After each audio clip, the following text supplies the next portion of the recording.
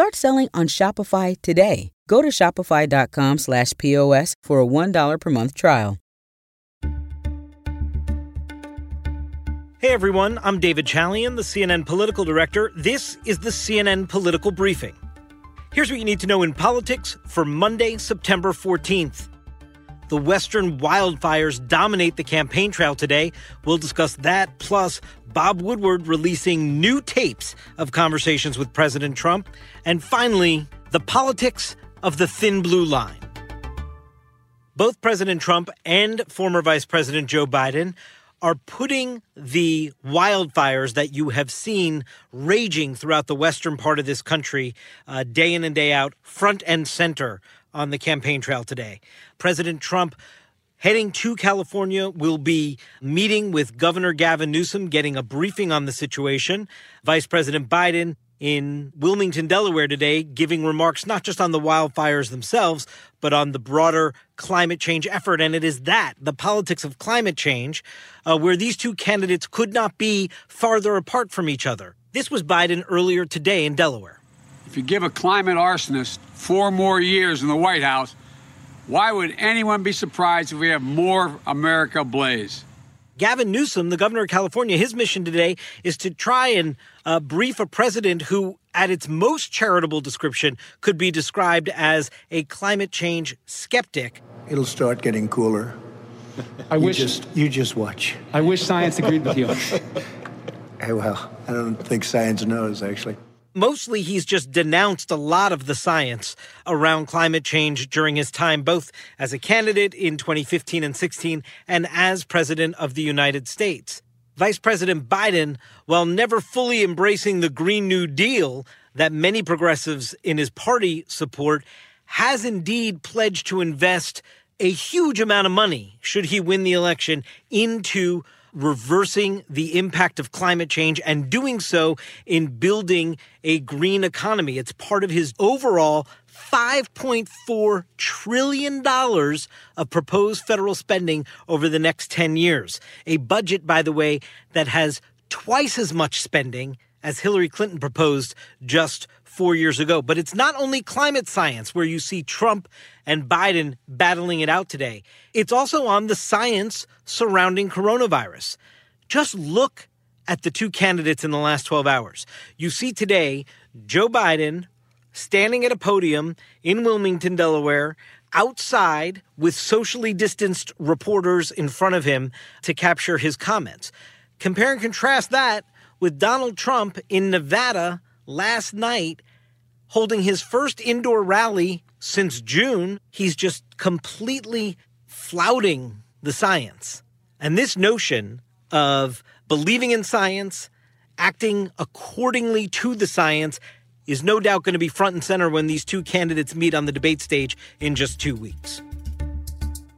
Here's what else matters today. Bob Woodward out with more audio tapes of his conversations with Donald Trump. The latest reveal is a conversation that took place between Woodward and Trump just 1 month ago today, August 14th, 2020. It was the final conversation that the two men had in Woodward's reporting out of his new book, Rage.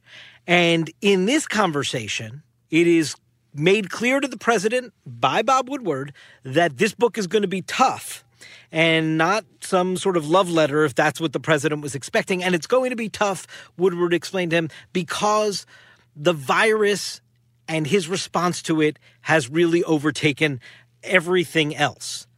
When Woodward is informing the president about this is how the president responded. Nothing more could have been done. Well, I acted early. So you think the virus totally supersedes the economy? Oh, sure. But they're related, as you know. A little bit, yeah. Oh, little bit. I mean, more than a little bit. But the economy is doing, look, we're close to a new stock market record. Nothing more could have been done.